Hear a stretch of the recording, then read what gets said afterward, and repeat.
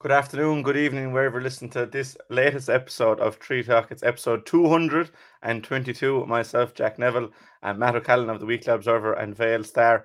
Another busy episode to get through. We have a big interview with the Limerick Ladies senior football manager, Graham Shine, coming up straight away. We obviously have a lot of football between both calls to discuss. We've hurling, we've colleges, and a lot more to get through. So stay tuned for all that and more. The impression again we get out with what you put into it's like a walk of life. If you're good enough, go out and get it, no more about it. But not so much control in the centre of the field from Kilkenny as Richie Bennett sends it high and over the bar. Your mother sends you down to the shop for a pound's worth of goods and she gives you 50 pence. You can't get the pound's worth of goods, can you? Just about kept in. Oh, well done, Shawnee Buckley. To do that to Tommaso Sheahy. He deserves to score from here. One of the highlights of the Sunday game. Limerick went out there from the word go today. No more about it. They made all the running, that was it. Put the ball over the bar and the back of it, and that's it. No ifs, no buts. Is there much time left? We have a couple of injuries. Here comes Kieran Carey. Carey leading the charge of the right brigade. 45 metres out. He's a chance to score. He's put it high. He's put it over. There's no sympathy in this game for anybody. As I said from the start there, Matt, we do have a special guest again this morning. It's the Limerick Ladies senior football manager, Graham Shine. Graham, how are you keeping? Hi lads, how are you keeping? Good morning, Graham. How are you? Morning, Matt. How are you? It's good to have you on ahead of your big trip this weekend. I suppose looking to secure a league semi-final berth, but you're in Derry against Derry. You know what you have to do. You came close against Leitrim thus far, but I suppose what's the mood like in the camp ahead of I suppose a unique trip up to Derry? Oh yeah, look, the mood is good. Look, we've had a great start. You know, the two wins and on the road, and then the draw against Leitrim. Look, you know yourselves, we were half time, we were down by 10 points, and to come back and to draw it and kind of be winning it towards the end. Look, the girls, look, we came out of there a bit disappointed we didn't win it. We're also grateful that we got the draw. That gives us the opportunity now to go to Derry and get the points on the road and get into another National League semi-final, please God. Yeah, what's the mood like after a game like that you were down by so much but you actually got ahead late on? There was probably a small bit of disappointment there at the same time, which is good for a team that are down by 10 points to be disappointed with the result in the end. I know, look, inside I was delighted. You know, I was jumping around inside, to be honest, because when you're 10 points down against an intermediate team and we kind of struggle with them, with their physicality and stuff at the start. They're letting the long ball, and there was a strong wind, and we just kind of struggled. And at half time, look, we just kind of said to the girls, look, just show a bit of character now and what we have and what we're building in the group, and just play our football and play what we do with training and just stick to that, and just keep working hard, and hopefully we'll get a bit of luck and get a few scores and get it back. And when we brought it back to 4 points and they went up and got that goal, I kind of sunk a bit. Then I said, Jim Mac, we just had him and we let him back into the game, but we introduced Iriston and a few of the girls, and look from 1 to 15 really up to the gear, and we got the few scores at the vital time. And as I say, going into injury time, we were 2 points up, which was unbelievable. They got a couple of frees, then maybe soft frees in my eyes, but they got a couple of frees and equalised it. But after all, after the game, look, the morale was great in the camp. No loss again, so as I said, everyone's looking forward now to Sunday. Have to get the points on the road Sunday, or it's probably all in vain. But look, we're really focused for Sunday, and I'm sure we'll pick up the points. You mentioned morale there. There just does seem to be, you know, a good vibe, I suppose, in the camp. Is there anything you can put that down to? Or? I just think from day one, when we got in the group, we brought in probably 14 or 15 different players from last year. A lot of the players are really young, excited to be playing for Limerick, and it just gives that dynamic that everyone has to fight for places now, which is really important in a group that we've kind of covered now for every position in the field, which is great. So it just brought a different spirit and it kind of lifted it, and girls are really buying into what we're at, and it's kind of working out so far. So again, look, a winning mentality, it does give morale in the camp, you know. And once you keep being successful, you'll keep at that, you know. It's the day that you lose a few in a row, that then we have to change things and look at things. It must be brilliant for you to be able to bring in a share of players and they fit in so seamlessly, because it can go the other way just as easy, that you could bring in players and they mightn't settle and there could be, a bad vibe around the training ground. So you must be happy in that regard. Oh, very happy, Jack, because as I say, look, last year, the first year when I came on board with the management, so we didn't have a chance to look at the players, playing with our clubs, and kind of last year we went to all the games, we didn't miss a game. And we were looking at players that would fit into our system, and that would straight away within a couple of sessions that they'd get into that system that we play. So that was kind of the way it was picked, and the girls that came in, they just fitted in straight away. Everyone got on really well. Yeah, look, I know everyone probably says, but it is a happy camp at the moment, and we're training now last night. Morale is good. Very good session last night. These girls just want to keep improving. Every session we want to improve. So it's kind of player-led as well. They can take onus of that on the pitch when they're training, and we just provide the goods to them and they do the rest. Yeah, I suppose you can see it in your performances, and you kind of mentioned it briefly, but you have played 2 intermediate teams and obviously beat Wicklow and drew at Leitrim. You could have beat them.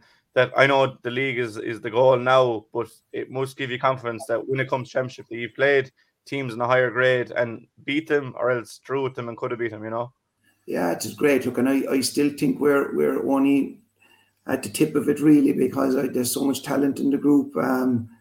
We're still probably not as efficient in front of goals as we like. At the moment, we're really good defensively, but in front of goals, we need to work a little bit harder and get the efficiency rate up higher. So I think, look, better this group will get throughout the year. As I say, it is really player-led at the moment. They're driving it on. We could see that there the last day when you're 10 points down. That wasn't anything I said at half-time. That was them. They took that on themselves. And that's the way it has been now since last November, December. It's player-led and they're driving it on. And please God, you get over the line and get into semi-final and just one game at a time. And we probably were in the same situation last year. We lost no game last year. Got to semi-final, won it, got to final, lost, and to be honest, you got nothing for it, and like this year we have to be really focused in on every game, and we have to get over the line this year, please God, and get them up to Division 3. Okay, and I suppose, if you go to Owenbeg this weekend, this Sunday, and you don't get the win, it won't be for nothing, but it kind of will be that you could miss out in a semi-final. So I suppose it is important to keep it game to game, even though you are, flying at the moment. Yeah, you have to, Jack, because down at this level, in Division 4, I don't see much between the teams. Maybe Kilkenny, they're new into it, and it'll take them a couple of years. But every other team seems to be nipping tuck with it. So, if you go up to Derry, we don't know what they'll produce up there or what they have, and we just really focus in. As I said, last 2 weeks preparation has been really good. We've really focused in on ourselves. We looked at Derry maybe defensively a small bit, and their attacking stuff, but we really focused in on ourselves. And the girls, I don't think the girls will slip up the weekend. If we're to be beat, it'll be Derry that'll be beating us, not ourselves. Lovely. Matt, I'll throw it over to you. Graham, you just touched on it there. Just looking at the composition of your team, I think over the 3 games to date, that looking particularly at your defence, I think you have only named one change over the 3 games. That's despite the fact that Alva Quaid isn't available. Is she available or is she coming back? But that would seem to suggest that you're happy with your defence. But you made as many as 5 changes in the attack from one game to the next, I think from the Kilkenny to the Wicklow game, which would suggest that the jury is still out as to get the right format up front. Yeah, correct. And look, with defensively, look, last year, Matt, after the All-Ireland semi-final, we let in 7 goals, and the All-Ireland semi-final, yeah, that was a big thing last year with us, what happened that day. And we sat down a lot and we analysed it, and we just had to come up with something that didn't happen again. So look, we set out our stall to set up that defensive structure that we use. Picked the best 6 that fitted into it straight away. But if you really analyse us, we have been probably sprinkling another 4 or 5 or 6 players into that during each game. So we have different players coming into different positions in the defence throughout the game. maybe not starting, but there's a lot of girls getting a lot of experience in that system in the last 3 games, and we'll get it again on Sunday. For your other question, the forward line, look, you're always trying to improve in the forwards, and look, forwards relish in scoring, and maybe sometimes they mightn't get in this game. We try someone else in the next game, and that's what the league is for. We promised every girl at the start that the league is for getting game time into them. For a championship, if they're sprung, then they know what they're doing. And the big thing is for girls to get experience in the system. There's girls there that have a more Limerick jersey at adult level before, get that jersey on them, and just see how they take to it and how they feel wearing it. And that's what we're trying to do in the league. And I think we've used probably every player now. I think the 31 or 2 players have got game time. Yeah, Jack, Graham, I suppose the league in itself is a means to an end, i.e. the championship. But how near your championship team, or how near your best team are you at present? At the moment, you don't know. It goes from, look, you get surprised every week, There's girls there at the moment now that are biting at the bit to start. And look, as I say to you, it's such a competitive group this year. We probably have 36 in the panel, and we've 4 or 5 out injured at the moment. They're ready to come back, and we probably cover for every place. So picking the team is very hard at the moment.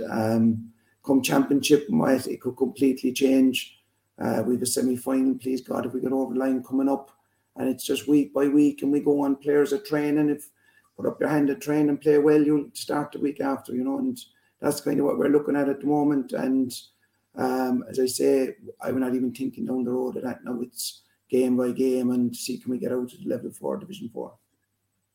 Graham, speaking to you a number of times, going around to matches last year and speaking to you and since the start of this campaign, you've seemed to set Division 3 football as a holy grail. Is it even more important now that you have almost half of your panel new and young players?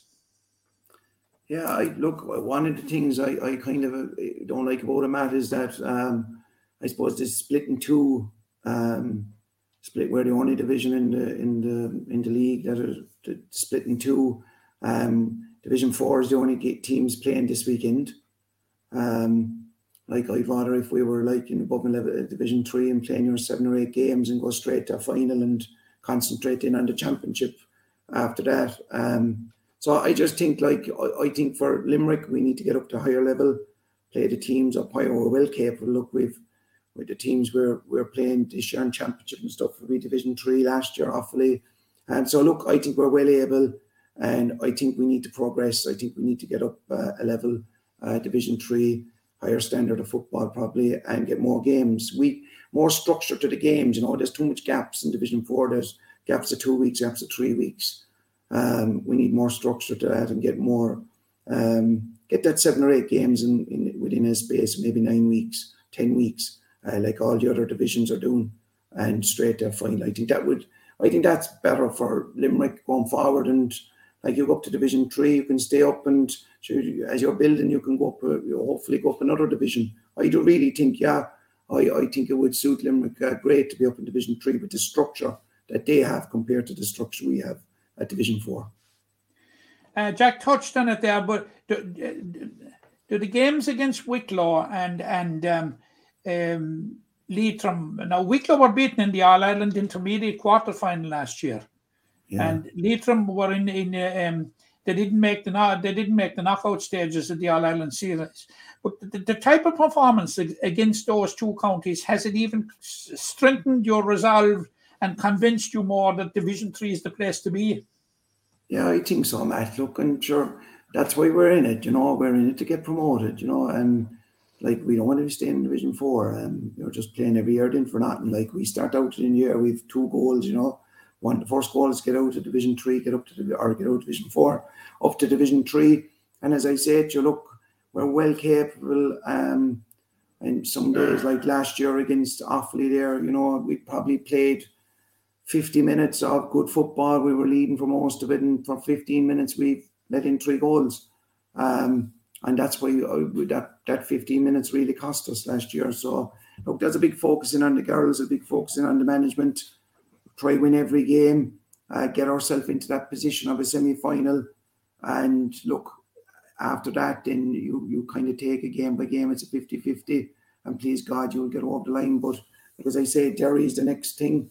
You have to beat them, or you won't probably have a chance of playing in a semi-final. So my answer would be that definitely I think we need to get up to divisions. We have the quality, we have the talent, we have everything in place. The structure is in place, county board, everything now is in place. Everyone's been looked after, and I just think for us as a group, if we're going forward together, I would love to play at a higher level. I'll cut across there, Matt, if you don't mind.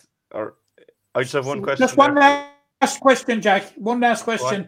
Graham, turning to Derry, what is the state of play regarding injuries? I know Carol Bateman is going to be out for a while.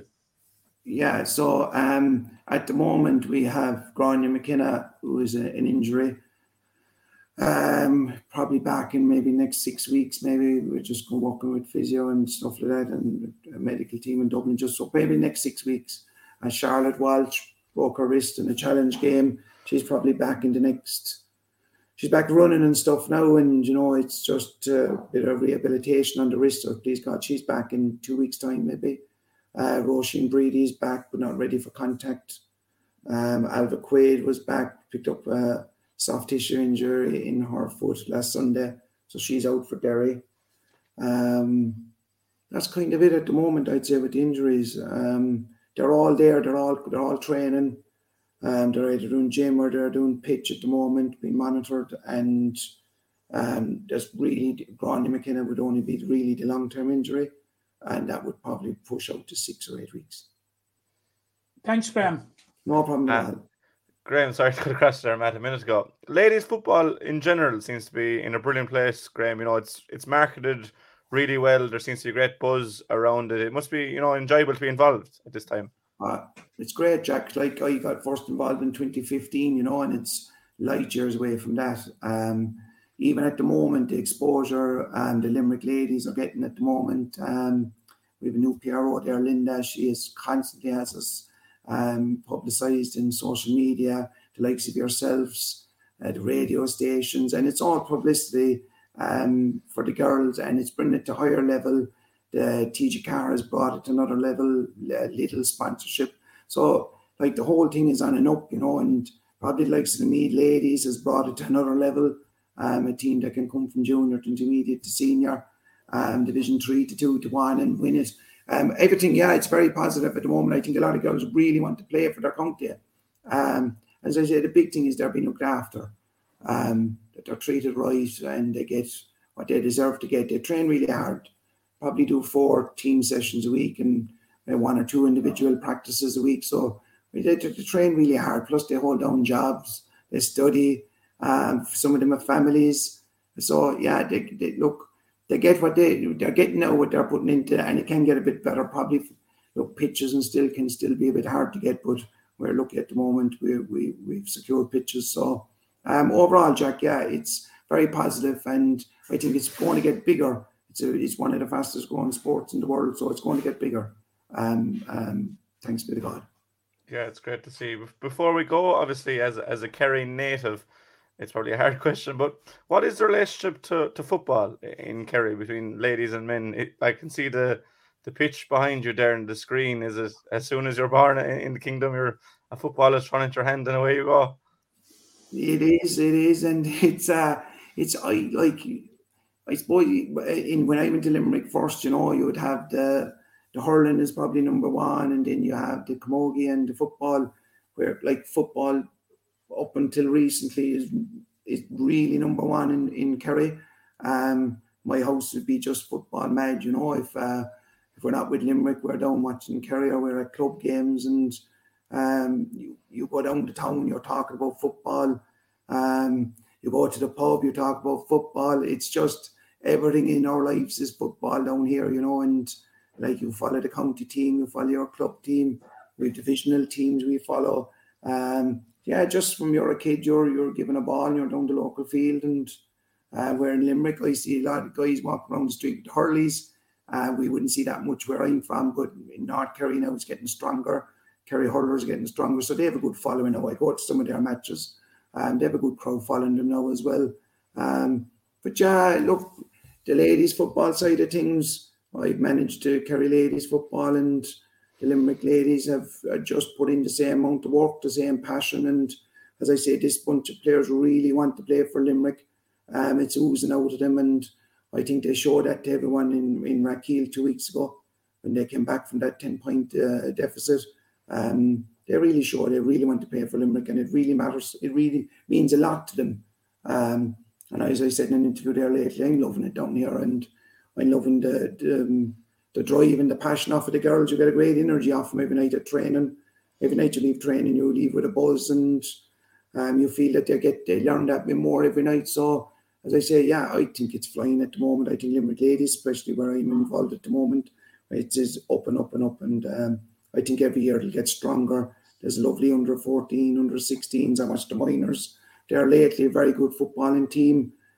Drew at Waterford, and I think, yeah, everything is really positive. Well, hopefully that positivity can continue this week. Thanks a million for your time there. Again, I told you 10 or 15 minutes. We've barely gone double that. But the best of luck this Sunday in Owenbeg at 1 o'clock. A draw or a win is good enough for you, Graham. So please, God, you can get the result. And again, a huge thank you to you for coming on.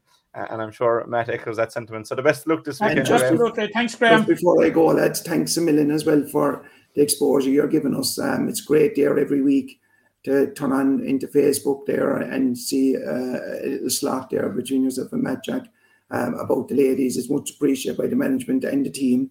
And thanks again, and we really appreciate it. Perfect. Well, that'll definitely continue, and please, God, you'll continue in your winning ways. Graham, we'll talk to you very soon. Yeah. Thanks very much. Cheers, Graham. Sorry, I cut him off a bit early there, Matt, but brilliant as always to get an insight from, an inter-county manager there from Graham. Graham is always so forthright, and it's a pleasure to chat with him, Yeah, and as I said, the Limerick ladies footballers are in Derry this Sunday at 1 o'clock in Owenbeg. The way things stand, they could afford to lose and go through, depending on results elsewhere, but a draw is definitely going to be good enough for them. And the way they're playing, Matt, it'd be hard to back against Limerick getting the draw or getting the win, I suppose, in Owenbeg this Sunday. But we'll continue with ladies football. But unfortunately, yesterday for John the Baptist Community School, they just beaten by Loreto Clonmel in the Munster Ladies Senior Final. We had spoken last week with Brian Egan and Caoimhe McNamara ahead of the game, and confidence was high. But you were in Sean Tracy Park yesterday, and I suppose just didn't get going, and a strong start from Tipperary side, and they held on then. Yeah, very strong start by Loreto Clonmel, Jack. At half-time, it was 3-5 to no score. I think really the final score actually distorts the performance that John the Baptist put up, because with the very last kick of the first half,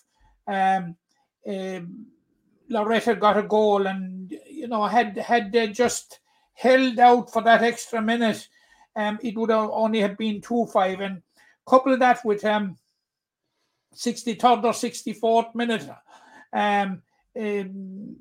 getting a penalty. Loreto got a penalty, which was converted. At that stage, there was obviously tired minds and tired bodies around the place. But Loreto had a lady at midfield, Breed McMaw, who has 2 full years now almost of playing senior with Waterford under her belt, and was a Munster Senior Club medal winner with Ballymacabre in last December. So she really dictated the terms of engagement for the most part. Anya Cleary got a fantastic goal after half-time. It was unquestionably, in my view, the score of the match, one for the ages. And they followed it up quickly with a goal from Aibeen Murphy. They got 2 goals in 4 minutes. And that sort of brought him back within it. It more than took the bare look off the scoreboard. Maybe for 10 minutes solid, Jack, they penned Loreto back, and they played the type of football in that period that Loretta had been playing in the first half and had been playing up till then. Good running off the ball, good offloads, carrying the ball, and that sort of thing. But sort of Loretta regrouped again, and now John the Baptist came with a late flurry of scores. They got 3 points in as many minutes, but really, they left themselves too much to do in the first half, Jack.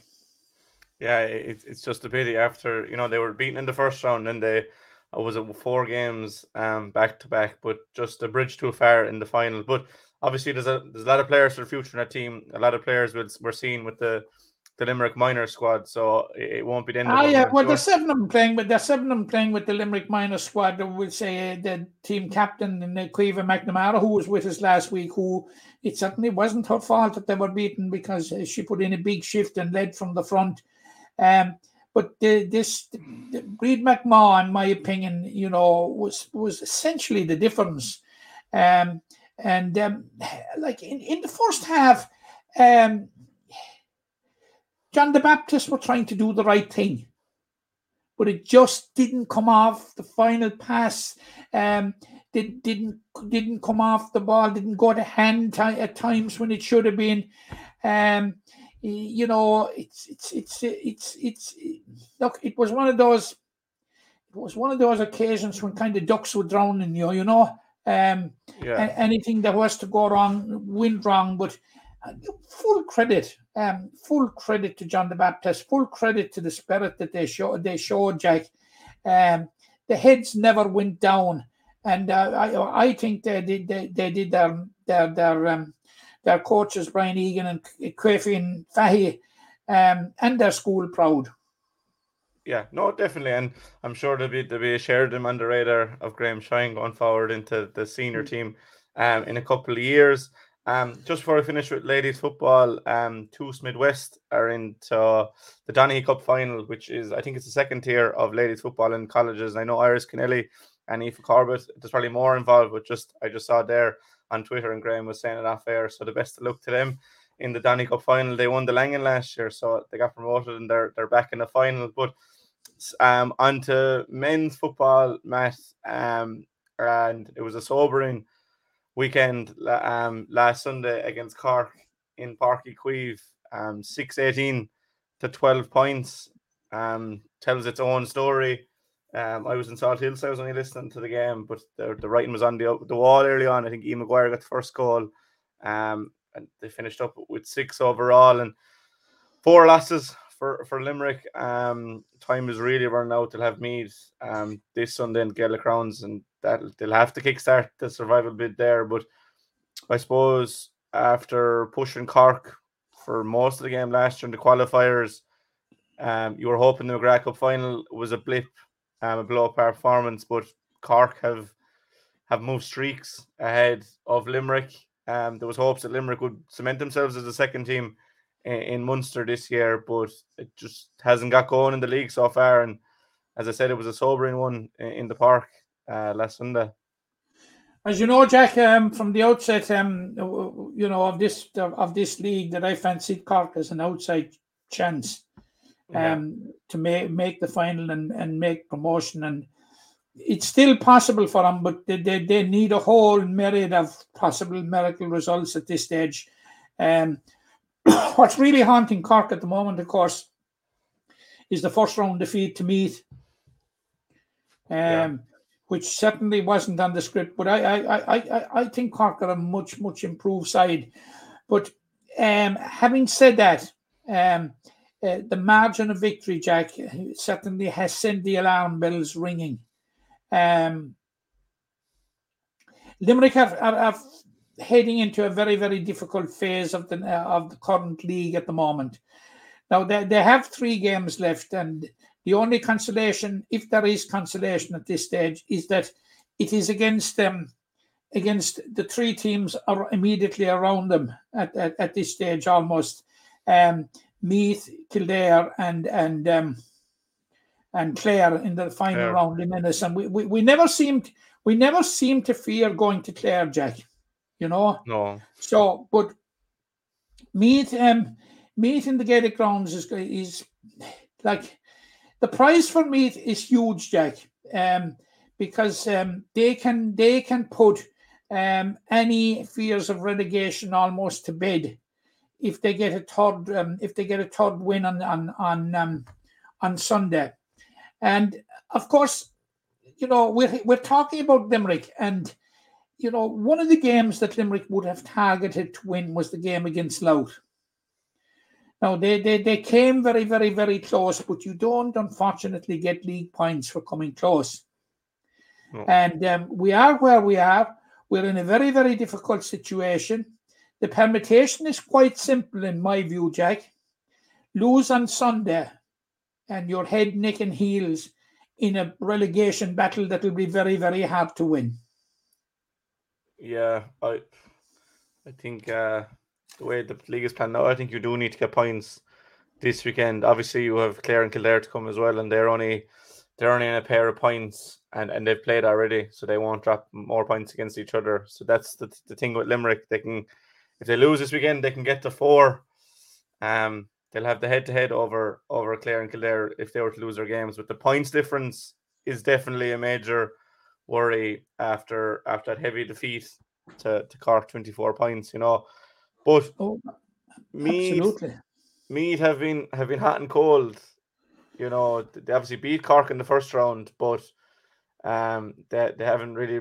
They obviously won.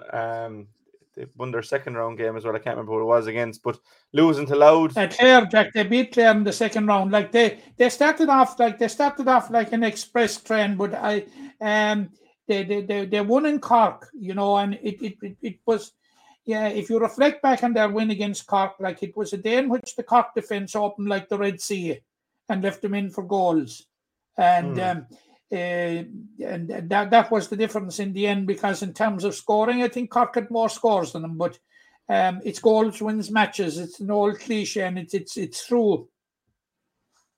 They struggled to beat Meath in Navan in the second round, but they travelled to Derry in round 3 and really got really overturned, seriously overturned. And then of course they had the home defeat to Louth the last time out, which that sends alarm bells ringing, I think, in the Royal County. Yeah, so, and they're following a similar trajectory to Limerick. The Cork game aside, that beaten heavily by Derry. And losing as well to Louth, 2 or 3 points. So they're going in a similar path. It wouldn't be beyond the realms of possibility for Limerick to get an upset win here, but definitely is that, like, at the end of the day, Meath are on 4 points, and Limerick are on 0. So that's the point I'm making, Jack. That the prize for Meath is, to go to 6, safety practically, almost definitely safety. So. Looking at it, 3 games, 3 winnable games. Win your 3 games, you'll have Division 2 football next year. That's simplistic way of putting it. Can Limerick recapture the resilience that they have shown in previous years when their backs were to the wall? And I'll repeat it again: Markovich Park in Sligo. In 2019, was it, Jack, or 2020? Ockram in 2021, when they dug out results against the odds. Portlaoise last year. When with their backs to the wall, they have responded. But this calls for a huge response. And it's not just a once-off response. It's a 3-off almost.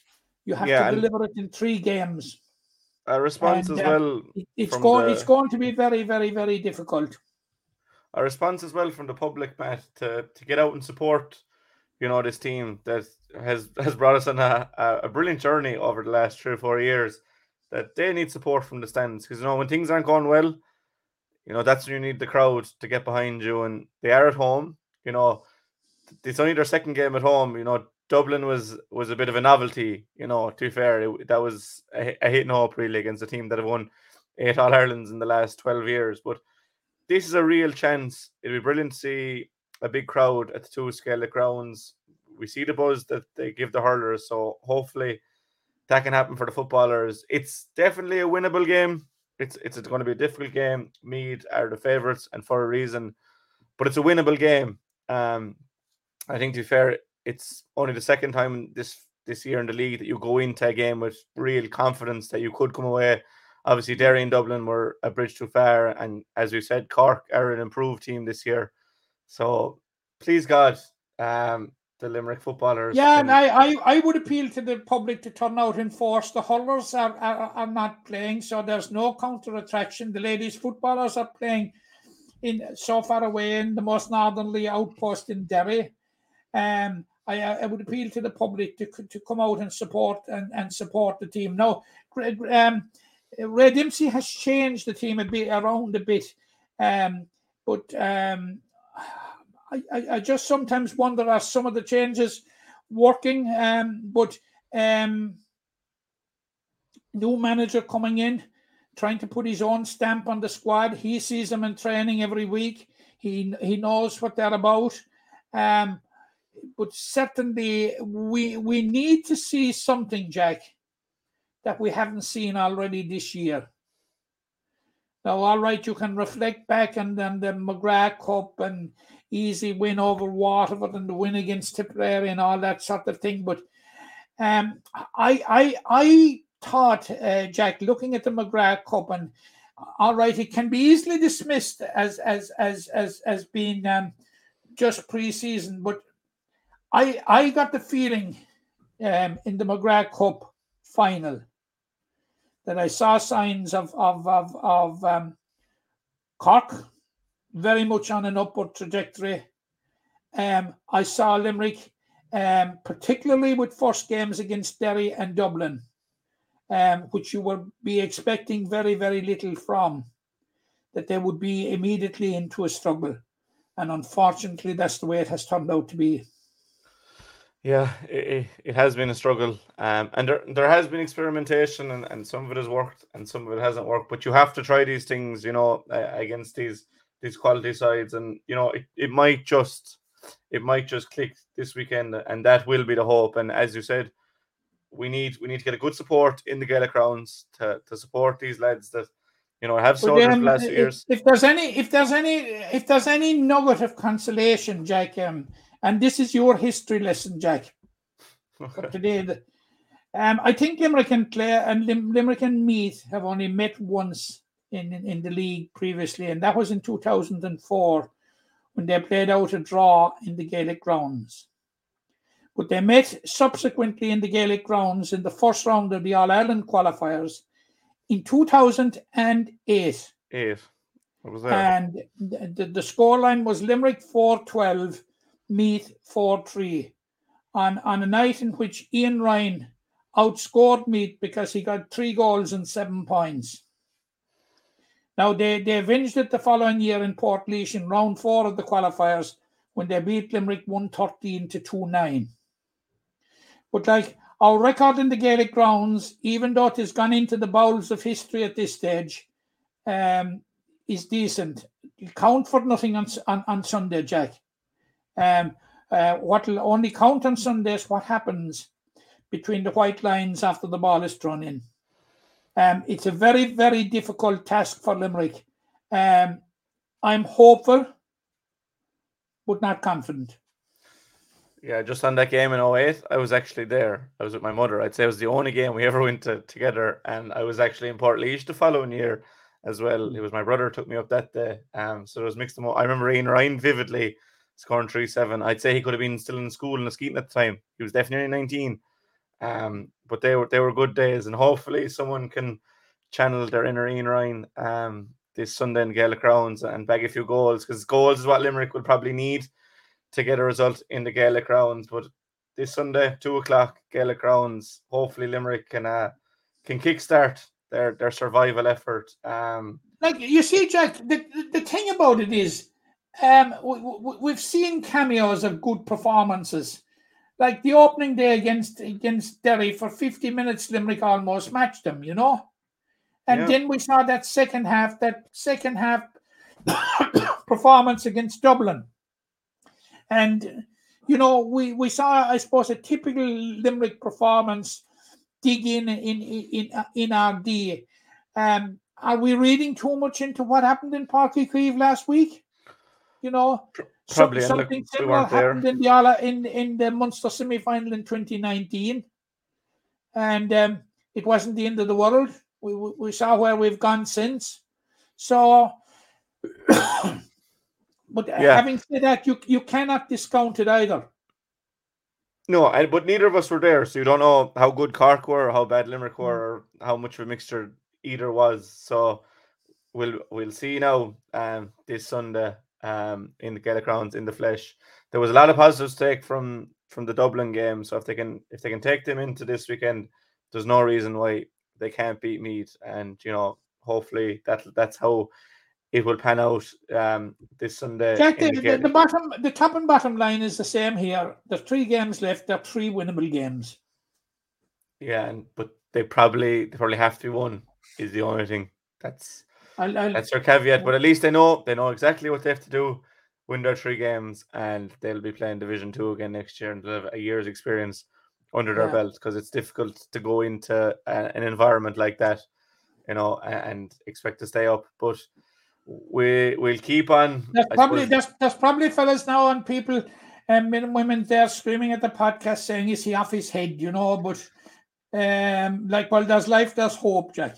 Yeah, and we're eternal optimists here in this podcast, especially when it comes to Limerick football. But I suppose we'll keep on the theme of defeats for the time being, just while we're on it. And it was another loss for the Camogie at the weekend, Matt, losing 2-17 to 1-11 against Antrim. Disappointing result, still without a couple of key players. I know Soph Callan came back, so that's a positive.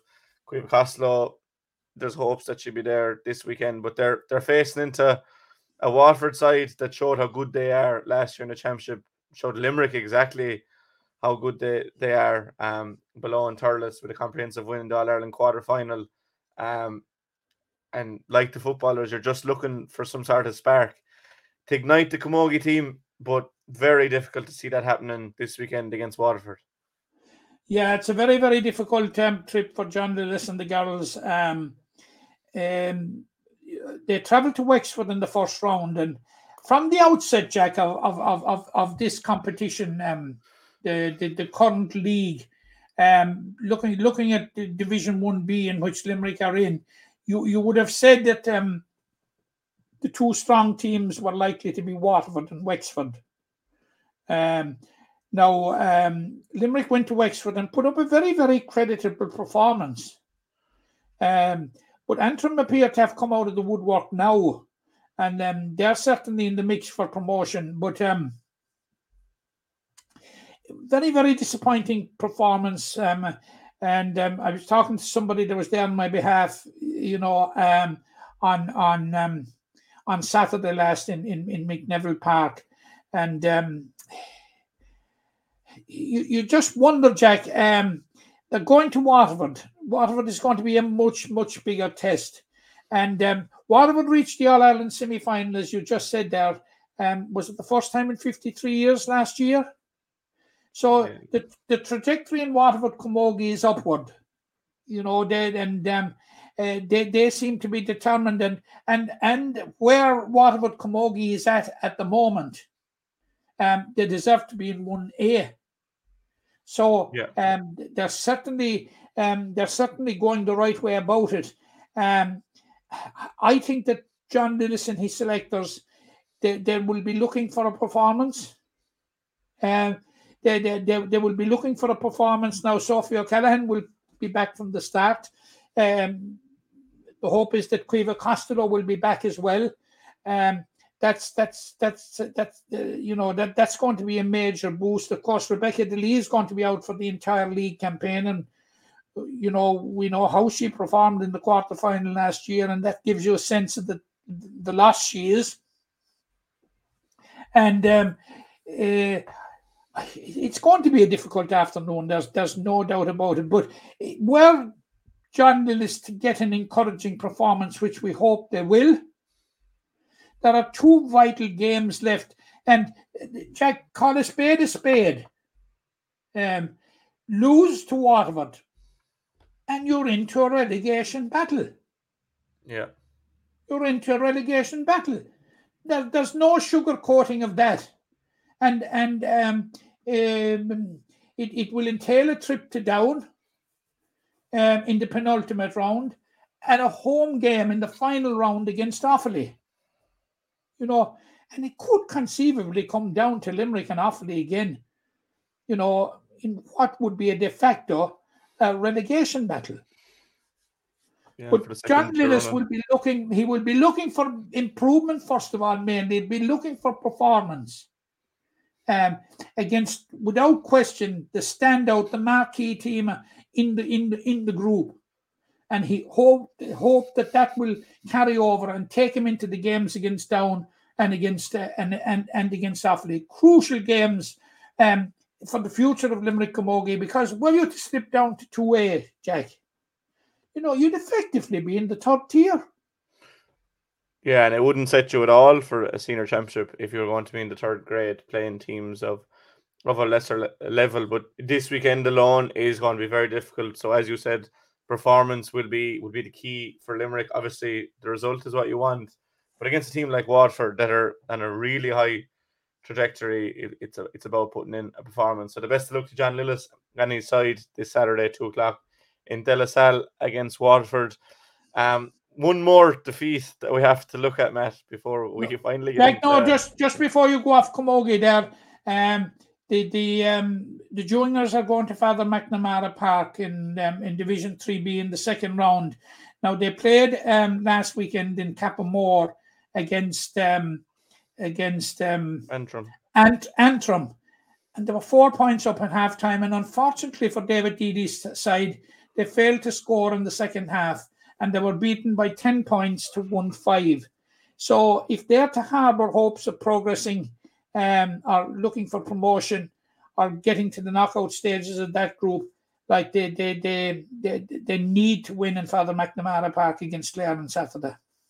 Yeah, the best of luck to both Camogie sides this weekend. But as I said, we've one more loss that we have to look at, Matt, and that was last Saturday in Killeedy, as Bruff came up just short against Sarsfields, 19-9 in Killeedy in the All-Ireland Junior B final. You were at it, Matt. Yeah. But I suppose the game swung in the first half on one incident, I think, was the overriding. I suppose what I got from the game from people that were there was that it turned on a certain red card, and Bruff still could have won the game. That it was a disappointing one, a tough one to take. Very, very tough one to take, Jack. As you know, I've been with him during all their games there, and I'm bitterly disappointed for him. Because certainly the type of campaign that they put in, and the type of preparation. And a couple of weeks ago, we had Roger Mulqueen on here, and we got a sense of the level of preparation that was going into this, and the level of passion and enthusiasm that was behind the team. And it all hinged on the red card immediately before halftime, Jack. You're right. And Bruff took in an 8-5 lead at halftime. And Oisin Mulqueen struck a beautiful point after halftime. They actually went 4 points clear. And, and then in a 90-second spell, in the 35th and 36th minute,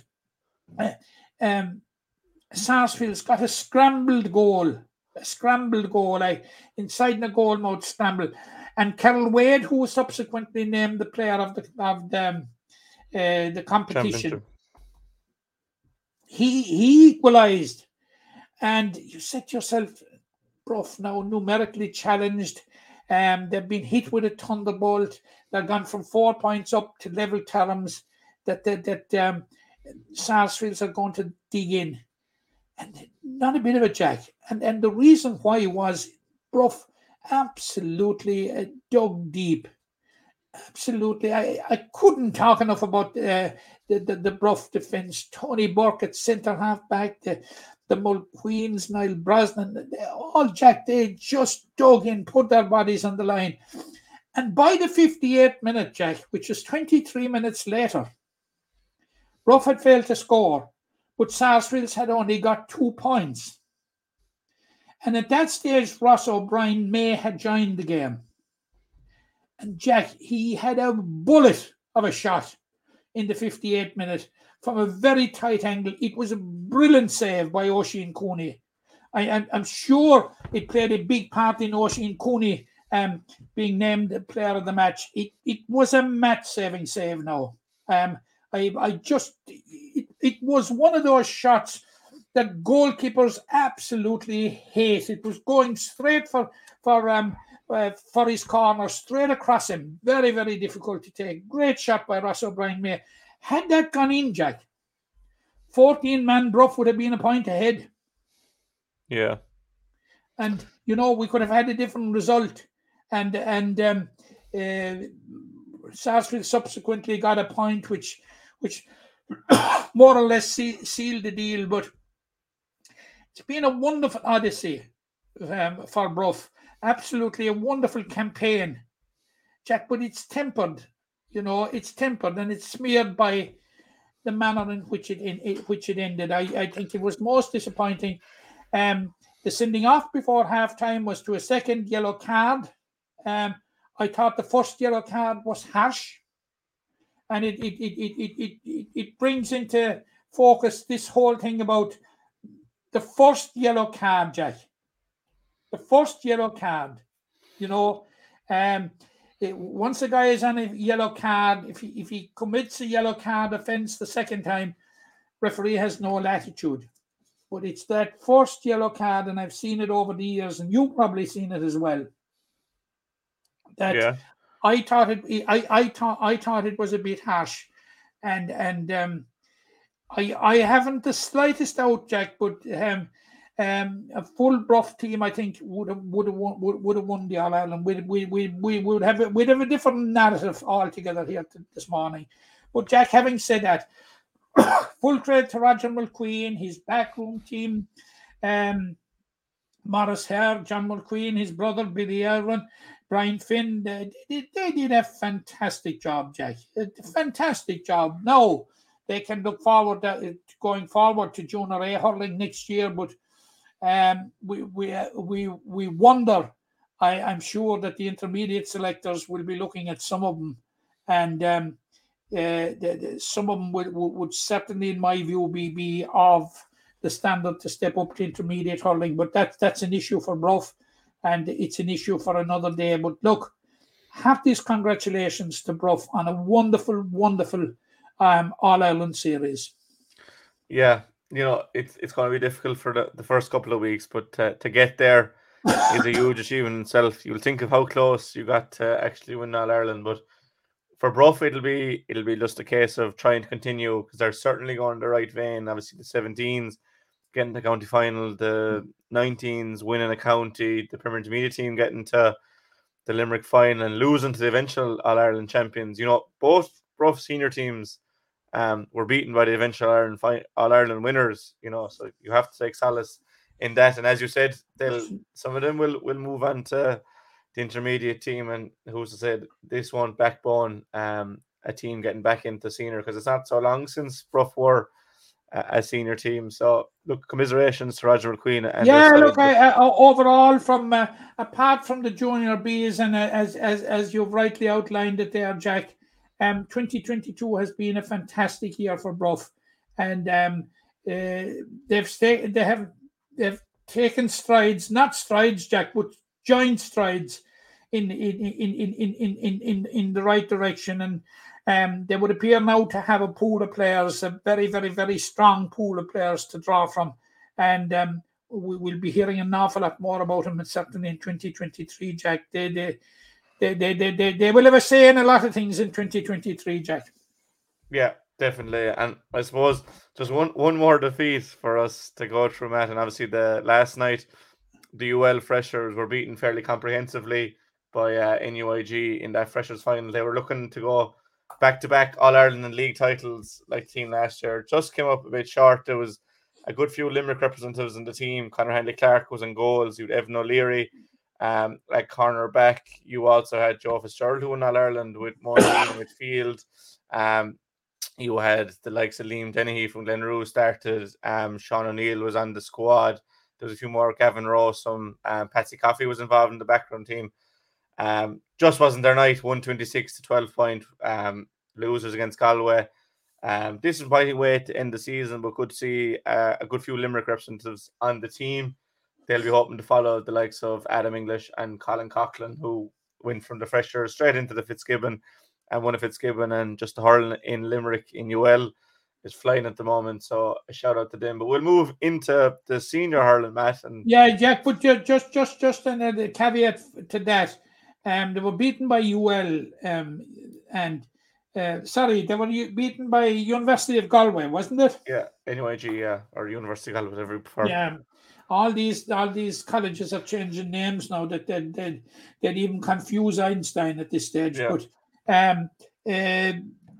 you must remember that I would imagine, now I haven't seen their lineup, but I would imagine that Galway team was backboned by 2 All-Ireland winning Galway minor teams. Well, I know Gavin Lee was the captain, if he's one of them. He's one, but there you go. That's that group of players who have been excellent, and we have seen at senior level.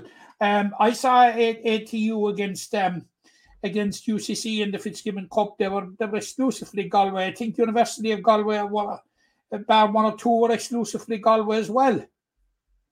So what you're seeing is that group of minor teams, that those minor teams. Now is the time that they're coming into first year in college, some of them. So yeah, that might give an explanation. Yeah, well, look, it's good. It's good to get to final. You obviously want to win it, but it shows you're going in the right track. But nearly an hour in, Matt, and we're only getting on to the Limerick hurlers. We're not used to talking about defeats. No, that's why I left. That's why I left the win till the end, because I wanted to. Yeah, so we're going to finish on a high note, Jack. Yeah, 24 points to 19. It finished in Salt Hill last Sunday between Limerick and Galway. I was at it, and I must say the atmosphere was a strange atmosphere. There was 12,000 there. There was a nice crowd there. It was a lovely day. It was lovely and dry. You had some of the best hurlers in Ireland on the field, but just never really got going. Now, maybe it's a case like Clare the previous week. Limerick just totally overawed their opponents in the first half. It was 14-7 at half time. You could tell from the start there was a couple of players in that kind of mood for Limerick. Kyle Hayes threw over 3 from wing back. Tom Morrissey had 5 from play, was man of the match. Shane O'Brien, Peter Casey got a couple each. Keane Lynch got 3 from play. That Limerick was firing all cylinders, and Galway couldn't really live with them. But Limerick let Galway back into the game. They let Clare back into the game. That game was over. The one against Clare was definitely over. But it's definitely something Limerick can work on. Now, it's probably a good thing that they have something to work on this early in the year, but it's a strange trend from this team that are so used to winning. It is a strange thing, and I was reflecting on it before coming on, Jack, and they left Cork into it in the second half, having been 8 points up. Yeah. And having been outstanding in the first half. As you rightly said, they left Clare back into it. And now they've left Galway into it. But of course, the one heartening thing about it, apart from the Cork game, and they had regrouped against Cork, were it not for that point by Shane Kingston at the very end. They regrouped and closed out the game when they were under a bit of pressure. Maybe, Jack, it might be the worst thing that have happened against Clare and Galway, that they got something of a test. Yeah. Because were they to continue and win the game by 12 or 14 points each, you wouldn't have as much from it as if you were tested. And certainly they were tested in that spell when Waterford or Galway hit 6 points in a row. And it'll give John Kiley and his management team absolutely food for thought. And, in many ways, in a quirky way, Jack, they might welcome it. But when Limerick were in full flow, Jack, there's only one word, and it's awesome. Yeah. Like, you referenced Kyle Hayes there, Jack. Fantastic performance in the first half. Cian Lynch, wonderful to see Cian Lynch back for the last two games, part game against Cork and against Clare. But the real Cian Lynch was in Galway. He's getting there back to his very, very best, But what about Tom Morrissey, Jack? We've spoken, if you go back in this cast a number of times, about the capabilities of Tom Morrissey. Absolutely fantastic. 5 points from play, took over the free-taking duties, and I think apart from one was unerring. And it probably wasn't in the script that he would be, just like the previous week, it wasn't in the script that Micheál Houlihan would be taking the frees. So, Jack, overall, notwithstanding that late blip, as we'd call it, overall it was a day and a performance laced with positivity. Yeah, and, there was again, positive. it shows, Jack, that Limerick, in terms of the league, are much further down the road in terms of their preparation than they were this time 12 months. Definitely. And you mentioned a couple of lads there.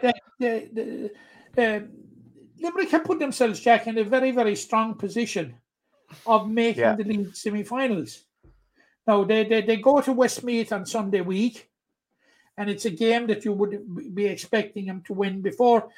They'll host Wexford in a double-header at the Gaelic grounds the week after, when Kildare footballers will also be in the Gaelic grounds. So I think they're in a very strong position. I was just looking at the league, Jack. There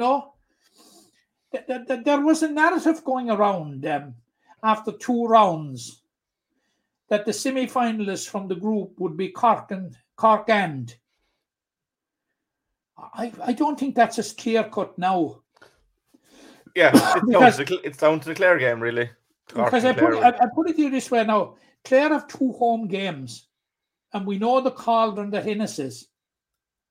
And they're home to Galway and home to Clare and home to Cork. Were they to win those 2 games, Clare are virtually certain to be in the semi-final because of the huge scores that they ran up against Westmeath and against Wexford last week. Now, if Limerick win their 2 games, they'll be on 8 points. And if Cork beat Wexford, they'll be on 8 points. Now, Cork may be behind the 8 ball here because of the fact, and again, no disrespect to Westmeath, that they only beat Westmeath by 6 points. Yeah, and it'll come down to that Clare game. We have this talk about the league running into the championship.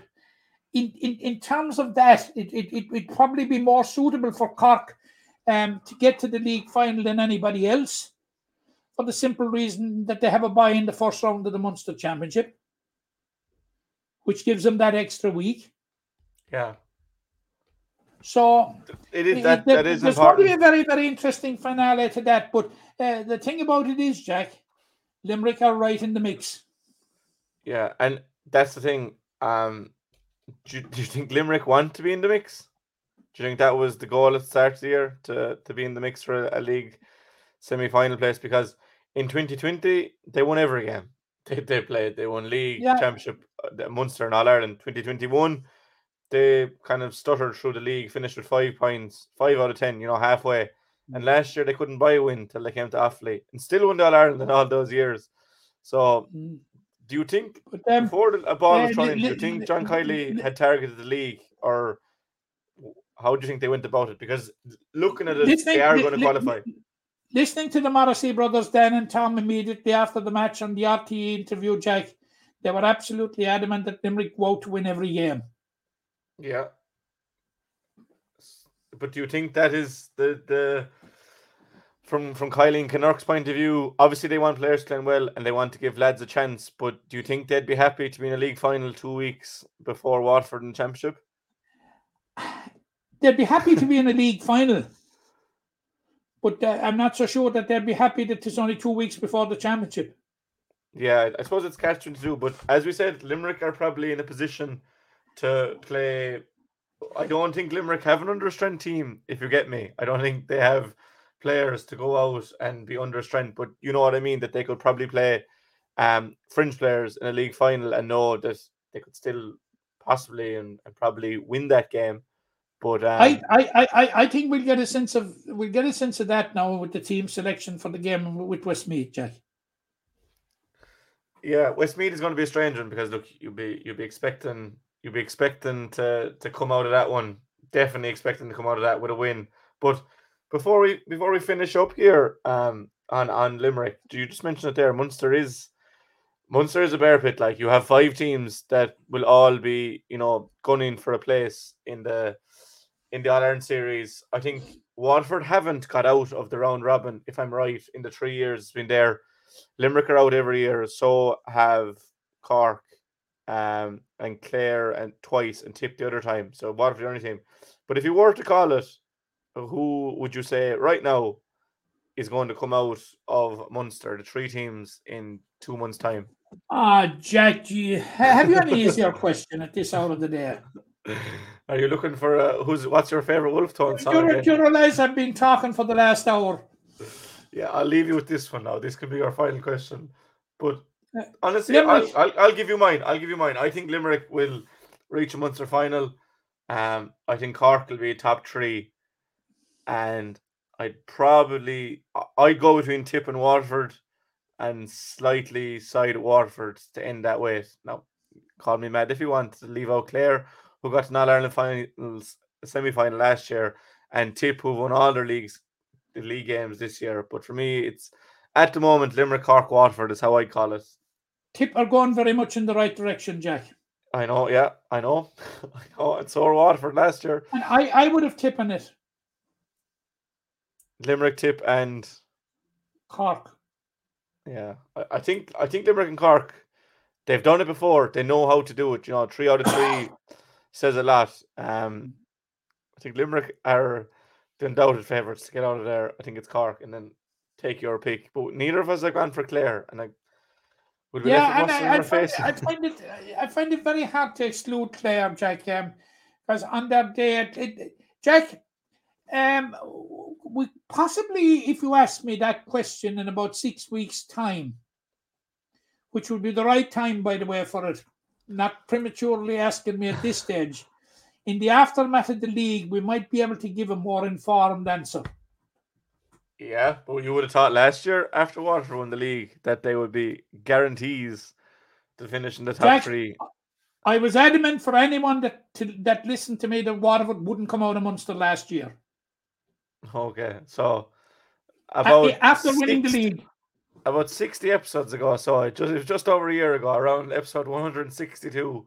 For anyone that has the time to go in and fact check that Matt called that Waterford wouldn't get out of Munster after winning, but it's not like it's brilliant for fans to be watching Munster Championship because you have no idea how it's going to go.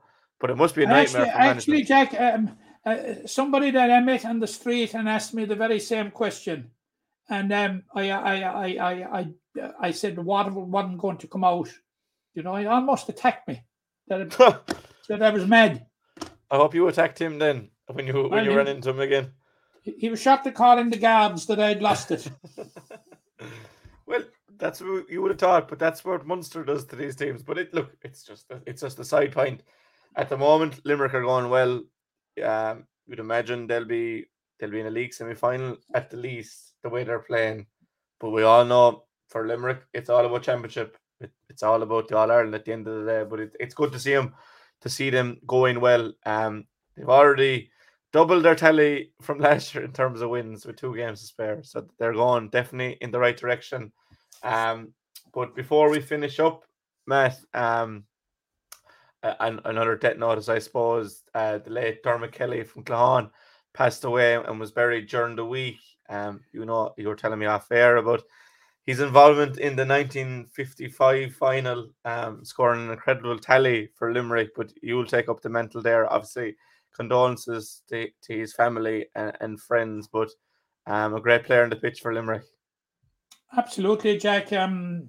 condolences to the Kelly family. And I suppose it's a bit ironic that we're having a similar discussion in 2 out of the last 3 podcasts, because he was only predeceased by 2 weeks by another member of that 1955 team, the late Father Seamus Ryan from Cappamore. But